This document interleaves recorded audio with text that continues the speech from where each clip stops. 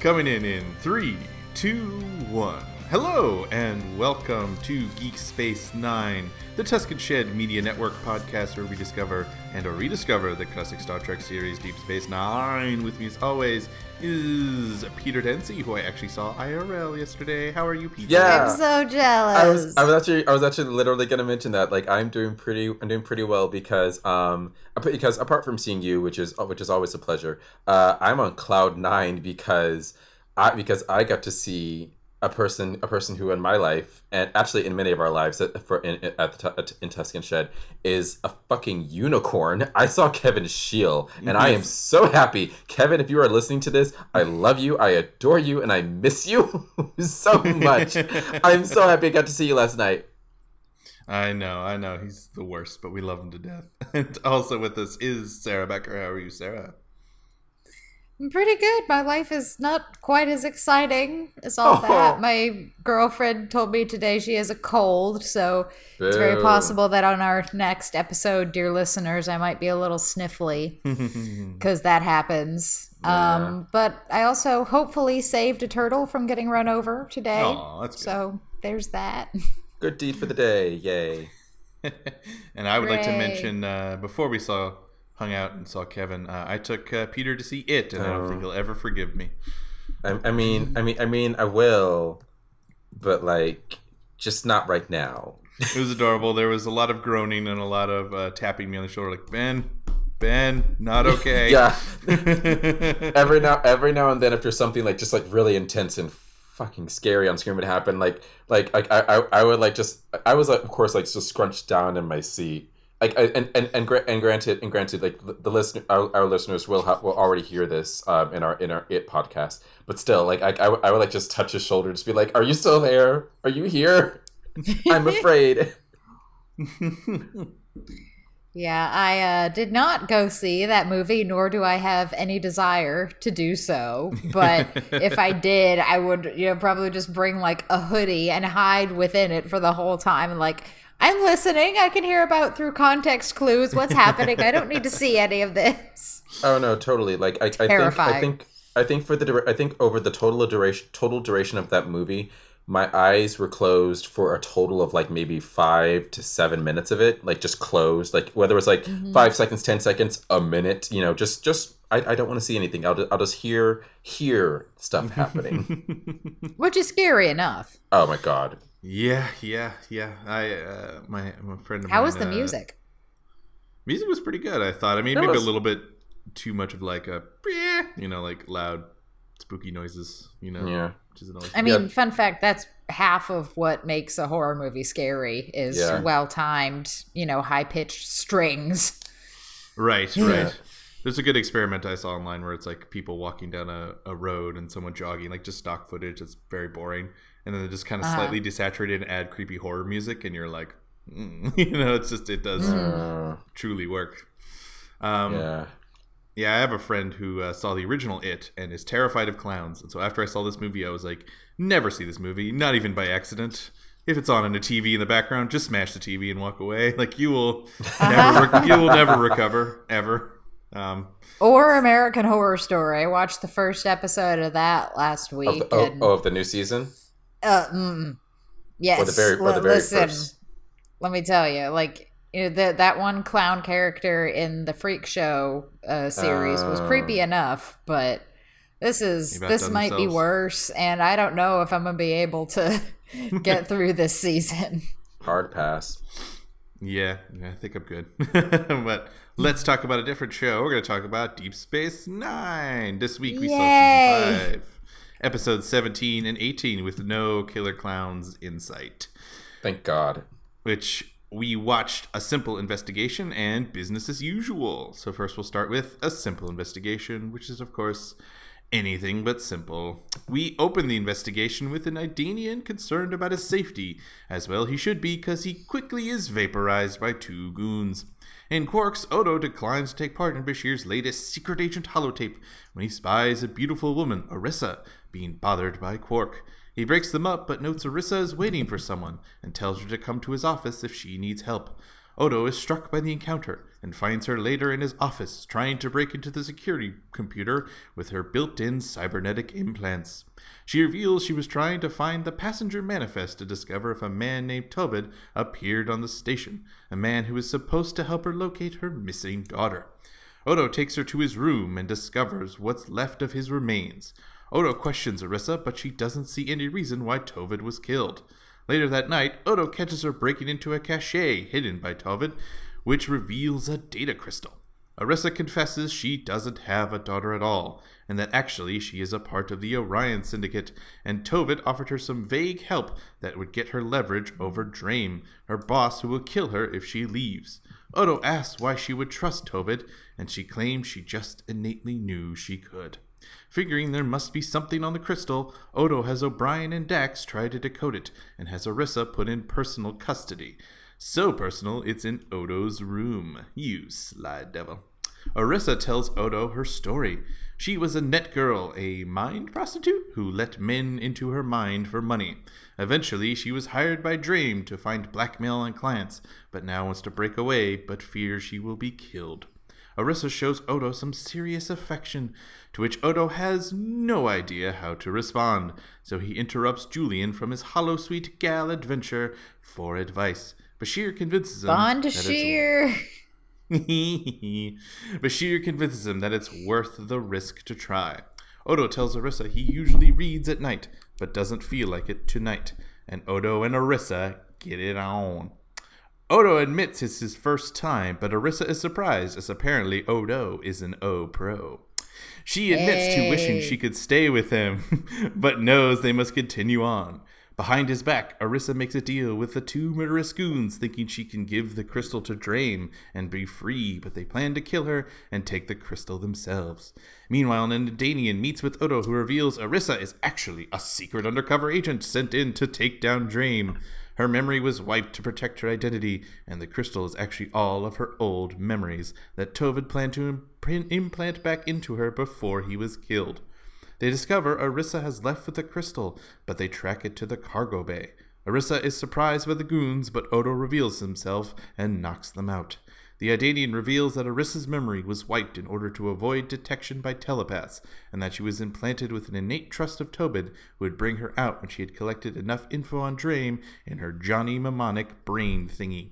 Arissa is restored to her former Idanian visage, and her memories are back. She comes to Odo and reveals that while she does remember him, the person Arissa, which isn't even her real name, is mostly gone inside of her, and even worse, she is married. Odo understands, and lets his first romantic love go. What do we think of A Simple Investigation? Odo! Feels. Odo has all the feels episodes. I know. Like, he actually, successfully... actually, I was going to say he wooed her, but he actually was wooed. But still, that's besides the point. It actually happened. He got the context clues. He made the move, you know. He did it, you know. He got laid. He got laid. He got laid. Yeah. Finally. I know. Poor Odo. And the sad part is that when it was happening, I didn't see the whole super secret undercover agent thing happening, but the entire time I was just like, this can't end well. There's going to be something that's off about this. And I was just like, when's the other shoe going to drop? When is it going to drop? Mm-hmm. Yeah. This ain't going to be a Cassidy Yates person who sticks around. This is a one and done character. I could feel it. I could feel it in my bones. But what'd you think, Sarah? I really liked it, except it was very sad. I also have to say, since we opened with, Odo getting laid, there was, when they're, having the afterglow or whatever, Odo talks about how once on the Founder's planet, he intermingled with someone, and at that moment a car engine revved outside of my house and it was just oddly perfect timing. I intermingled vroom vroom. You're just like, what? Exactly. Intermingled vroom. That is adorable. Yeah, this is a pretty enjoyable episode. It was interesting to see sort of a a day in the life of Odo. Indeed. It's certainly, even though it's his first time, it feels like this is what Odo does all the time. It's a very Sam Spady kind of thing, you know. It's a very like film noir-y, detective novelish episode of like a femme fatale comes in and they have a connection, but they can't be together at the end because of reasons, you know. It has sort of that classic vibe, which I always enjoy. Though with Odo, it's just a bit of extra feel since it's his first. Poor buddy. Yeah, we've all been there. We've all been there. We've all had our first be mind wiped and then be married afterwards, and it's just some millennial problems 101. His bedroom eyes, though. Yeah, what do you think about the fact they called it he had bedroom eyes? I mean, I don't agree with it personally, but I mean, I don't know. He's a changeling. He can have whatever kind of eyes he wants. Honestly, yeah, he really could. This is true. Well, I think he has more like intense eyes, like a falcon. You know what I mean? Yeah. Like a bird of prey or something. You know, which could be sexy in and of itself. I mean, he is a cop. There's a GIF that attests to that.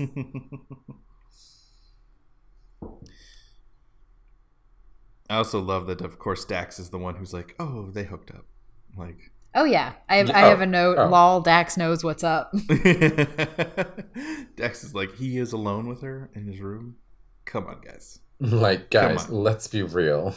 I mean, when you have a symbiote inside you and you're like seventh in line, you are pretty good at picking up on all of the cues of, did they have sex? Did they not have sex? Or are they actually just talking? No, something happened. I know. Why? I've been to college. Yeah, I've been to college. College is all about, are they hooking up? I think they are. They definitely are. That is right. I mean, when you have classes that emphasize, you know, doing research and picking up on context clues and blah blah blah, you kind of start to take that into your everyday life, and it's like, are they a thing? Look at them. It's obvious.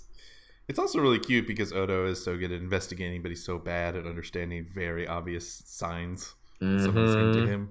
It's cute. Which is quite adorable that he has to go to Bashir to be like, you're good with ladies. Can you help me? Yeah. I love that he picked Bashir of all people. Yeah. Which I guess he is actually, you know, pretty good with the ladies on the ship. But I feel like he's gotten better at it as the show has progressed. It seemed like in the first season he was just a horn dog who was always chasing after someone, usually green. Dax. But now he actually gets with people. That's true. I forgot that he was like kind of a little pathetic at the start. Like he was kind of badgering every lady on site. To go back to the college metaphor, at the beginning of the episode, he was very like fresh-faced freshman who was like, I banged everyone in high school, I'm in college now, I'm gonna get all the ladies. And it's like, actually, dude, you're dealing with women who are like way above your pay grade. And now he's like, I'm a junior, I have an idea of what I'm doing now. Right. I can be choosy. Yeah. I can be choosy. By the way, I loved that Odo found Bashir when he was being Bond Shear in the Hollow Suite, and how O'Brien just shows up nonchalantly. Yes. Bashir, hey Odo, what's up? Anyway, I love that he basically ruined his Bond thing, which is great. It's also funny because earlier O'Brien is like, can I be the one who has like the beautiful girl and I take it away from you? He's like, no, but you're so good at being Falcon though. You're so good at being the bad guy. And later he is. It's so adorable when he's like, yeah, you shouldn't be parking around here. It's like such a good line. One thing I thought was really nice is that the actress who played Arissa, Day Young or D Young, D-E-Y, she was 42 when this episode came out, which is sort of rare in Hollywood to have a sort of a woman that's viewed as very attractive and sought after by men, and a romantic partner for somebody be, in their 40s, which I think is pretty cool. So, I would never have known. I thought she was gorgeous. Yeah, no, she's a beautiful woman. I just noticed. I was like, I think she's a little older than like 20s. You know what I mean? Right. I mean, yeah. Usually, what they pick for someone to be a romantic partner in one of these shows. You know. Mm-hmm. So I thought that was cool. Yeah, and she was compatible with the way or the age that Odo looks. Like, Yes. I know he's a changeling or whatever, so we have no idea how old he actually is, but it wasn't like Garrick and Zial or something. Yes. Right. Yeah. There isn't that immediate, like, see behind the makeup, like, I don't know about that. Yeah. For sure. And it worked, too, because Odo would naturally, I think, be attracted to a more mature, world-weary person who's seen the world and knows a lot and maybe has some pain of her own that, like, gives her more character and, like, sort of a fresh face, Lita, for instance. Lita, yes. We all love Lita, but she's Lita as well. She is. I still go ahead. She is wonderfully and what's the word? Adorably, slightly ditzy, but we love her because it's Lita. Oh yeah, and Lita and Rom for life. Oh my god, I dude! ship Yes, them let's so just say hard. that. I also still ship Kira and Odo a little bit. I know that ship has probably sailed, but they had enough cute interactions in this episode. I'm like, oh, you guys would still be really cute together. Right? I know, but I think they're at a good friends spot. Agreed. Like, Yes. Oh, totally. which is good to see, and that she was like really for him, getting with this woman, which I thought was really nice. Because that's what friends do. How did you feel about the goons in this episode? We kind of focused on them weirdly in a couple scenes, and I wasn't sure why because they weren't that funny to me. They weren't funny, and they seemed slightly incompetent. Honestly, Yeah, they were the goons that were like three rungs below top tier, and they were just like, you know what, we have better things to do, but just go ahead and just follow this woman because reasons. yeah. I don't even have any notes about them. Neither do I. Well, do you have any other notes? They were that under the radar. Do you have any notes in general, Sarah, for this episode? Well, I will say that, dear listeners, you will be hearing this, a week after you heard the last episode, but it's actually been like a month or more between like the last episodes that we watched and got to record just for various scheduling conflicts. And I missed this show, and I'm glad that we're back. Aw, me too. That's my Same. first note. It's been a month since I've watched this show. I've missed these characters. Aw, that's true. But the world that Orissa at least believes she comes from, Finea, sounds really interesting to me. It sounds kind of like cyberpunk. very A little bit, like kind the of, whole, like dystopian, and they've got the data ports, Yeah, that. which I'm convinced people will have in real life one Yes. day in the not so distant future. It's very Black Mirror. Yeah. Yes. That part I found to be like very, very like sci-fi, cyberpunk, Ghost in the Shell, Deus Ex, like Yeah, the whole, like the video game series. So there. Yeah, the whole net girl thing in particular sounded like something straight out of a cyberpunk novel. The idea that Right. you like let people into your mind instead of into your body, for money, which I think Yeah. is very interesting.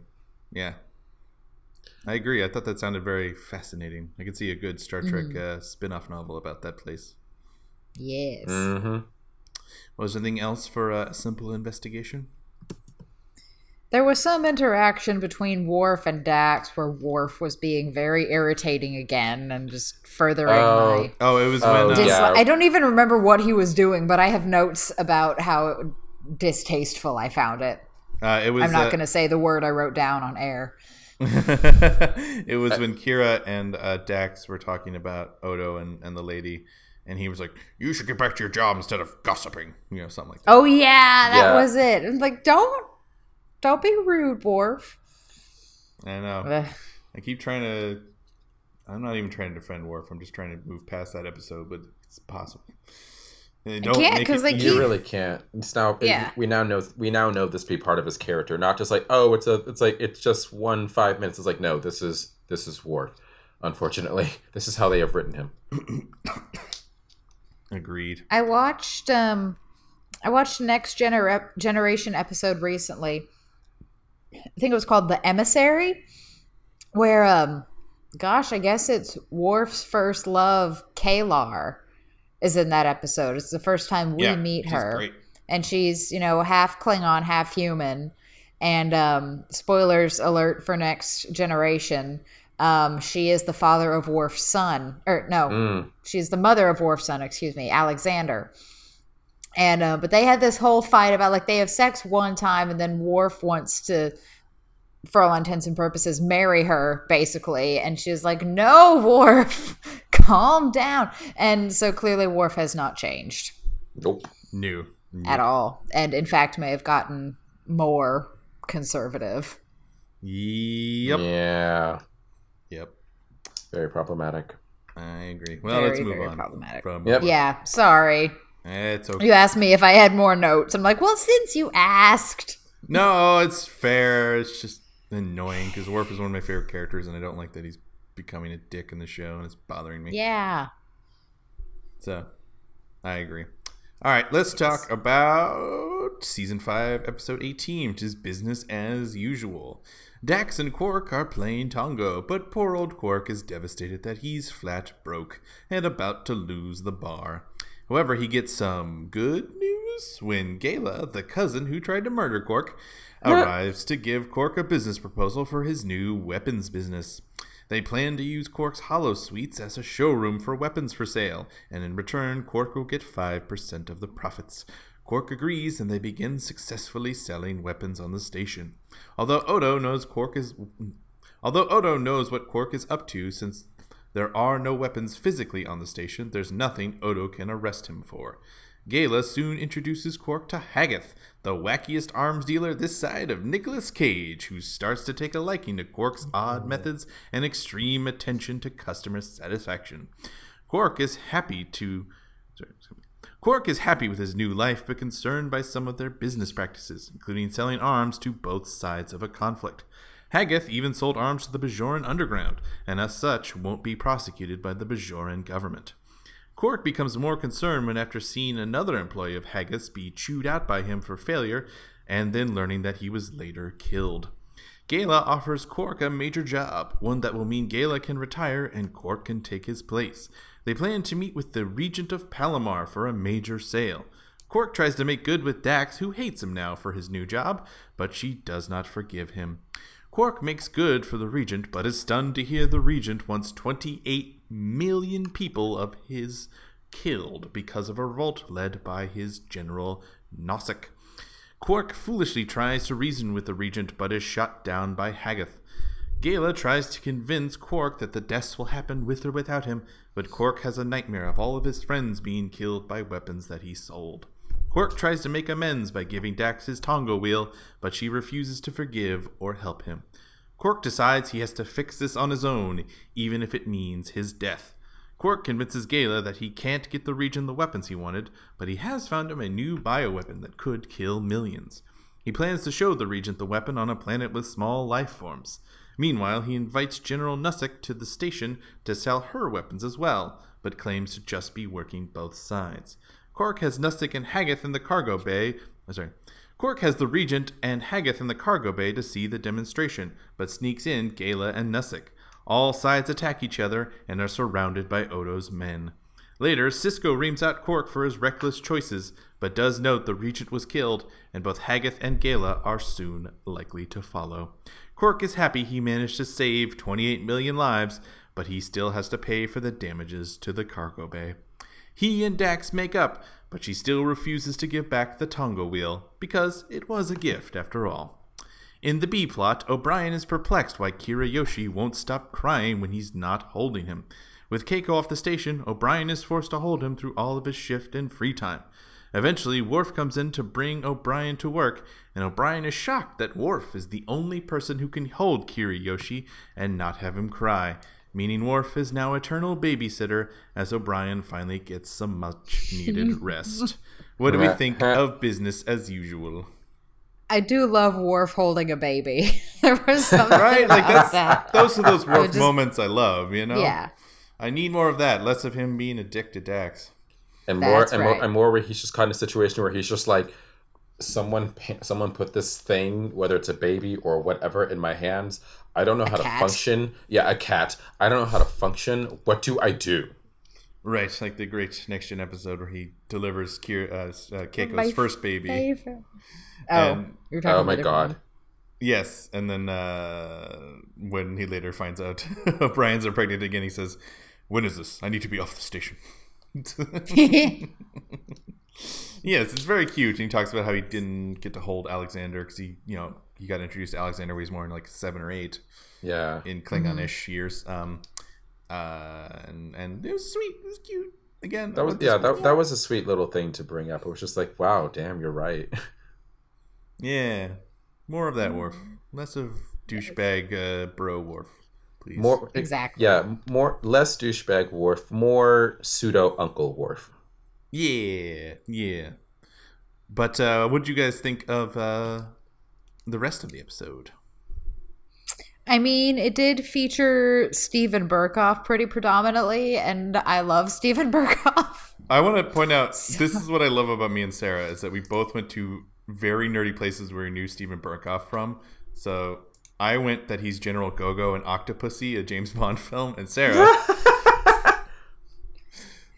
where did you know him from? He plays Stilgar in the early 2000s miniseries Children of Dune. There it Dude. is. Yeah. And I was think that really shows excited. how I nerdy have we it both all are. caps in my notes. Stilgar! Oh my god. I was so happy. Like, admittedly, like if you've seen the 2000 miniseries of Dune with I can never remember any of their names, but not the one with Kyle MacLachlan, the new one. It's Yeah, a who's different Atreides in that one? Stilgar. I can never remember. But just seeing Steven Berkoff in this one, he's basically acting in exactly the same fashion as the way he played Stilgar. And it made me really happy. He just acts very intensely all the time, and it's wonderful. There's a quote I love from Kenneth Branagh where he was talking to Ray Winstone on the set of Thor. He directed Thor. Right. Kenneth Branagh did. And Ray I Winstone always goes- forget the that. first That's one? so weird. Yeah, Kenneth Branagh directed the first Thor movie. Oh, that's right. Yeah. And Ray Winstone goes up to Kenneth Branagh and he's like, "I feel like I am dipping my toe in the river of ham." To which Kenneth Branagh said, No, bathe in the river of ham. It's a wonderful river. I've bathed in it many times myself." He has indeed. Steven Berkoff was drowning in the river of ham this episode. He was unbelievably hammy, and I was enjoying every second of it. He was You need to ludicrous. watch Children of Dune. He dives to the bottom of I've the seen river it a of ham. long time ago. Oh, I think I it's saw it when it so first good. came out. There's this great line where he's like, "Send men to summon worms." And Oh my goodness. it's so good. That needs to be a GIF right there. That sounds. Oh, it very must GIF-worthy. be. Or the gif of him like riding a worm and screaming. That's another one. Yeah, he's utterly ridiculous in Octopussy as well. You can rely on that man for giving a truly ridiculous performance in anything you want. So I was very happy to see him. In fact, we had a couple big name character actors. We also had Lawrence Tierney weirdly showing up in this episode, which I was not expecting. I don't think anyone was. Well known for Reservoir Dogs. He also played Elaine's dad and famously was such a creep and weirdo on the set of Seinfeld. He was never asked back because he threatened Jerry Seinfeld with a knife because he's a crazy person. Oh shit. Yeah. Oh my goodness. And there's also Josh Pius, who was Raphael in the first Teenage Mutant Ninja Turtles movie. Oh, hell yeah. Yeah. So another part of our childhood. So a lot of interesting little character actors in this episode, which I quite enjoyed. Indeed. Also, this is a random side note and isn't really relevant at all. But Quark's cousin Gayla, a few nights after I watched this episode, I had a dream that was it was one of those like really long, intense dreams because I was sleeping very hard. And I basically dreamed an entire Game of Thrones episode.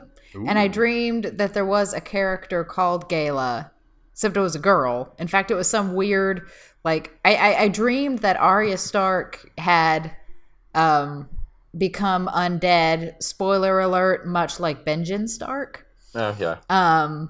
So, like, still aware of who she was or whatever. But her name wasn't Arya. Her name was Gala. But it was very much like Maisie Williams. It was very weird. But I remember her name being Gala. So clearly that name stuck with me. Huh. Gala does sound like a good Game of Thrones character name. I agree on that one. Fan fiction, someone make it happen. Gala, the Game of Thrones character. I should call him Yes. a character in like a Game of Thrones video game. Gala. We'll do that next time. Ooh, yeah, for the game for the Telltale game. Yeah, The one that people were like, this game's kind of I haven't bad. played it. yeah, I've heard that. I should play. I played the first one and I got it. Like I got what they were doing because they were like, "Oh, here's your main character. Never mind, he's dead." Spoiler. alert. Never mind, he's dead. That makes sense. That's like a 4-year-old game. I don't care. Yeah, this episode was. I don't know. I was kind of into it and kind of not. I enjoyed at least Steven Berkoff, and this was driving me through. I guess it's like I don't know where I land morally on this, on Quark at least in this episode. Like, I was very proud of him. I was proud of him too, and it was nice that he saw the light. I think that's what helps. Yeah, I was. Yeah. That He that had a was very his fun way of getting rid of all of his enemies in a very Quark way, which was nice. Yeah, but at the same time, I still want to like slap him across the face and like and yank his earlobes across the entire promenade because it's like after talking to Gala, you knew what you were getting into. You knew you were going into weapons dealings, and because he told you to your face, we sell to both sides. It's like, so you know that you're like helping out with wars across the galaxy, and you are now aware that you are now aware that you are talking to the guy who sold weapons to both the Cardassians and the Bajorans, but lean more towards the Bajorans because he was like, why not? Like, you know who you're dealing with, and yet you're still here because you are that much of a Ferengi and you love money that much. Like I'm sorry, I know I really say he's a Ferengi, but there's a limit. I would think that there would be a limit, and it's like, dude. Like I actually saying that out loud and thinking of it right now makes me kind of makes me actually a little disappointed in Dax that she of all people, like, with how she like just wrote him off for like a good 20 minutes of the episode, would forgive him that quickly. I'm surprised Quark didn't play it off like that was his plan all along. I thought that's what he was gonna do. Yeah. That he was gonna be like, no, I wanted to take down my evil cousin. That was my whole plan the whole time. I promise. I was undercover. I don't know. I think Dwarf might finally be developing a conscience. Oh, dude. We did talk about that on the It's a Wonderful Life episode. Was Oh yeah. Has Quark had developed enough of a conscience yet? And maybe he has. Maybe poor Quark finally has. Mm-hmm. It takes 28 million people to develop a conscience, but you got to start somewhere. I mean, start small. Mm-hmm. I did like. I do love how at the beginning of the episode, the first scene, when Quark and Dax are playing Tongo, and he makes this whole speech to Dax about how he's so broke and whatever, and she still takes all of his money anyway. Like, it's no big deal. He's like, I have nothing. She's like, whatever. I got something. She's like, that's cute. Thanks for your latinum. Mm-hmm. This episode was directed by Alexander Siddig, by the way. Oh, wait, what? Nice. Yes, it was. That's pretty cool. I'm down for that tidbit. Well, is there any? Do we have any other notes for business as usual? Lots of OMG, such a cute baby notes.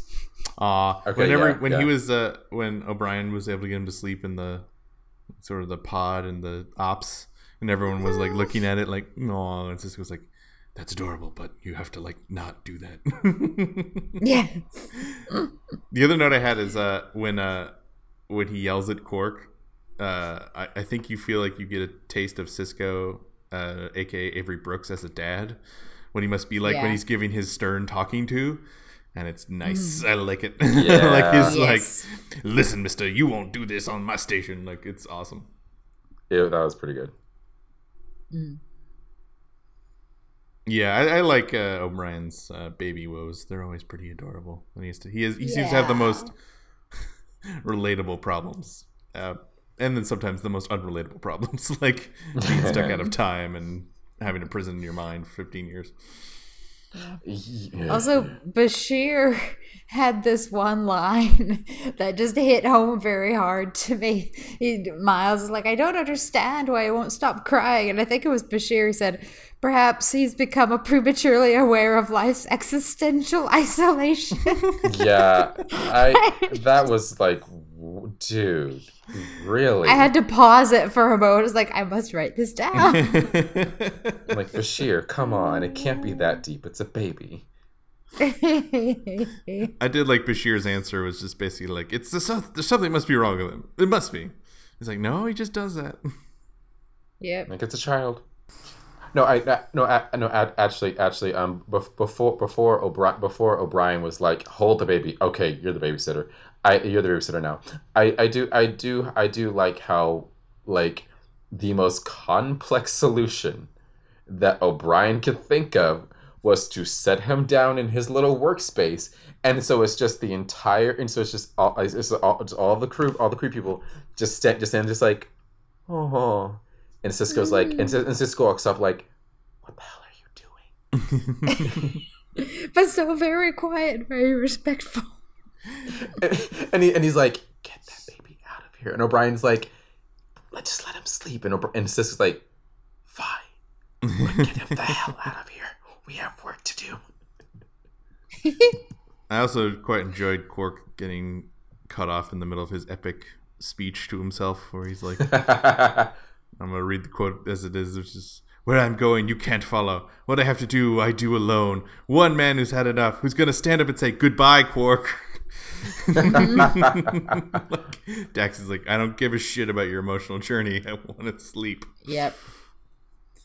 And finally, Quark testing all of the objects in the bar for Odo. Yes. Yes. He looks at the drink and Like he he's sat on a bar stool, like jiggled it for a second, and Gayla's like, what are you doing? He's like, Testing dude, for Odo. He's like, this is normal. Don't worry about it.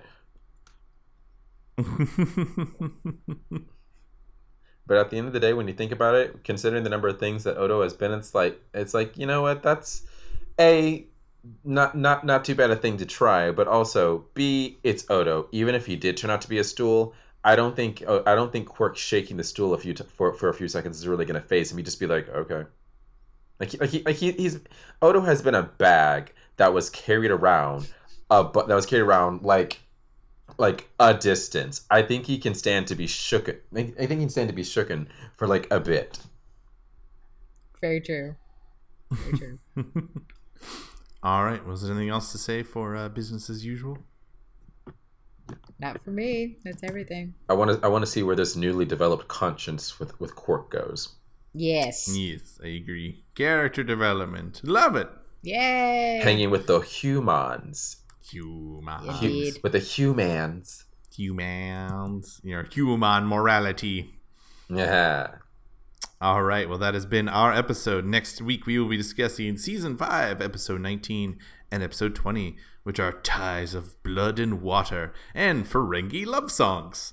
Two very... I'm very excited about the latter of these. Yeah, I'm pretty excited. Like, I don't know what it'll be, but it's like, I need to hear this. That might be the most tonally different episode titles we've ever had. Like, those are... feel like I already know exactly what both those are going to be, and I'm excited for both. But maybe I want a little more happy. We'll see. As always, I want to thank my lovely co-hosts for joining me every week on this journey. Our theme song is by Captain Meatshield. You can check him on Twitter at CPTN_Meatshield. Our awesome artwork is by Joe Bowen. We are a part of the Tuscan Shed Media Network. You can see more of our shows at TuscanShed.com. If you like this show, like, subscribe, rate, and review it any way that you can. It helps new listeners discover our show. Until next time, this is the crew of Geek Space 9 signing off. Bye, guys. Thanks for listening.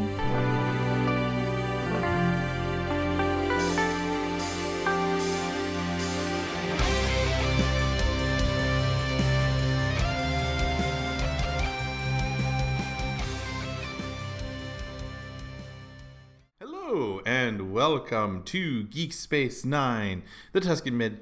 Tuscan Med? What the hell am I saying? Yeah. All right. We are not qualified as medical professionals by any stretch of the imagination. We're podcasters, not doctors, Kirk. Exactly. I'm a podcaster, not a doctor. All right, let's try that one more time. Well done.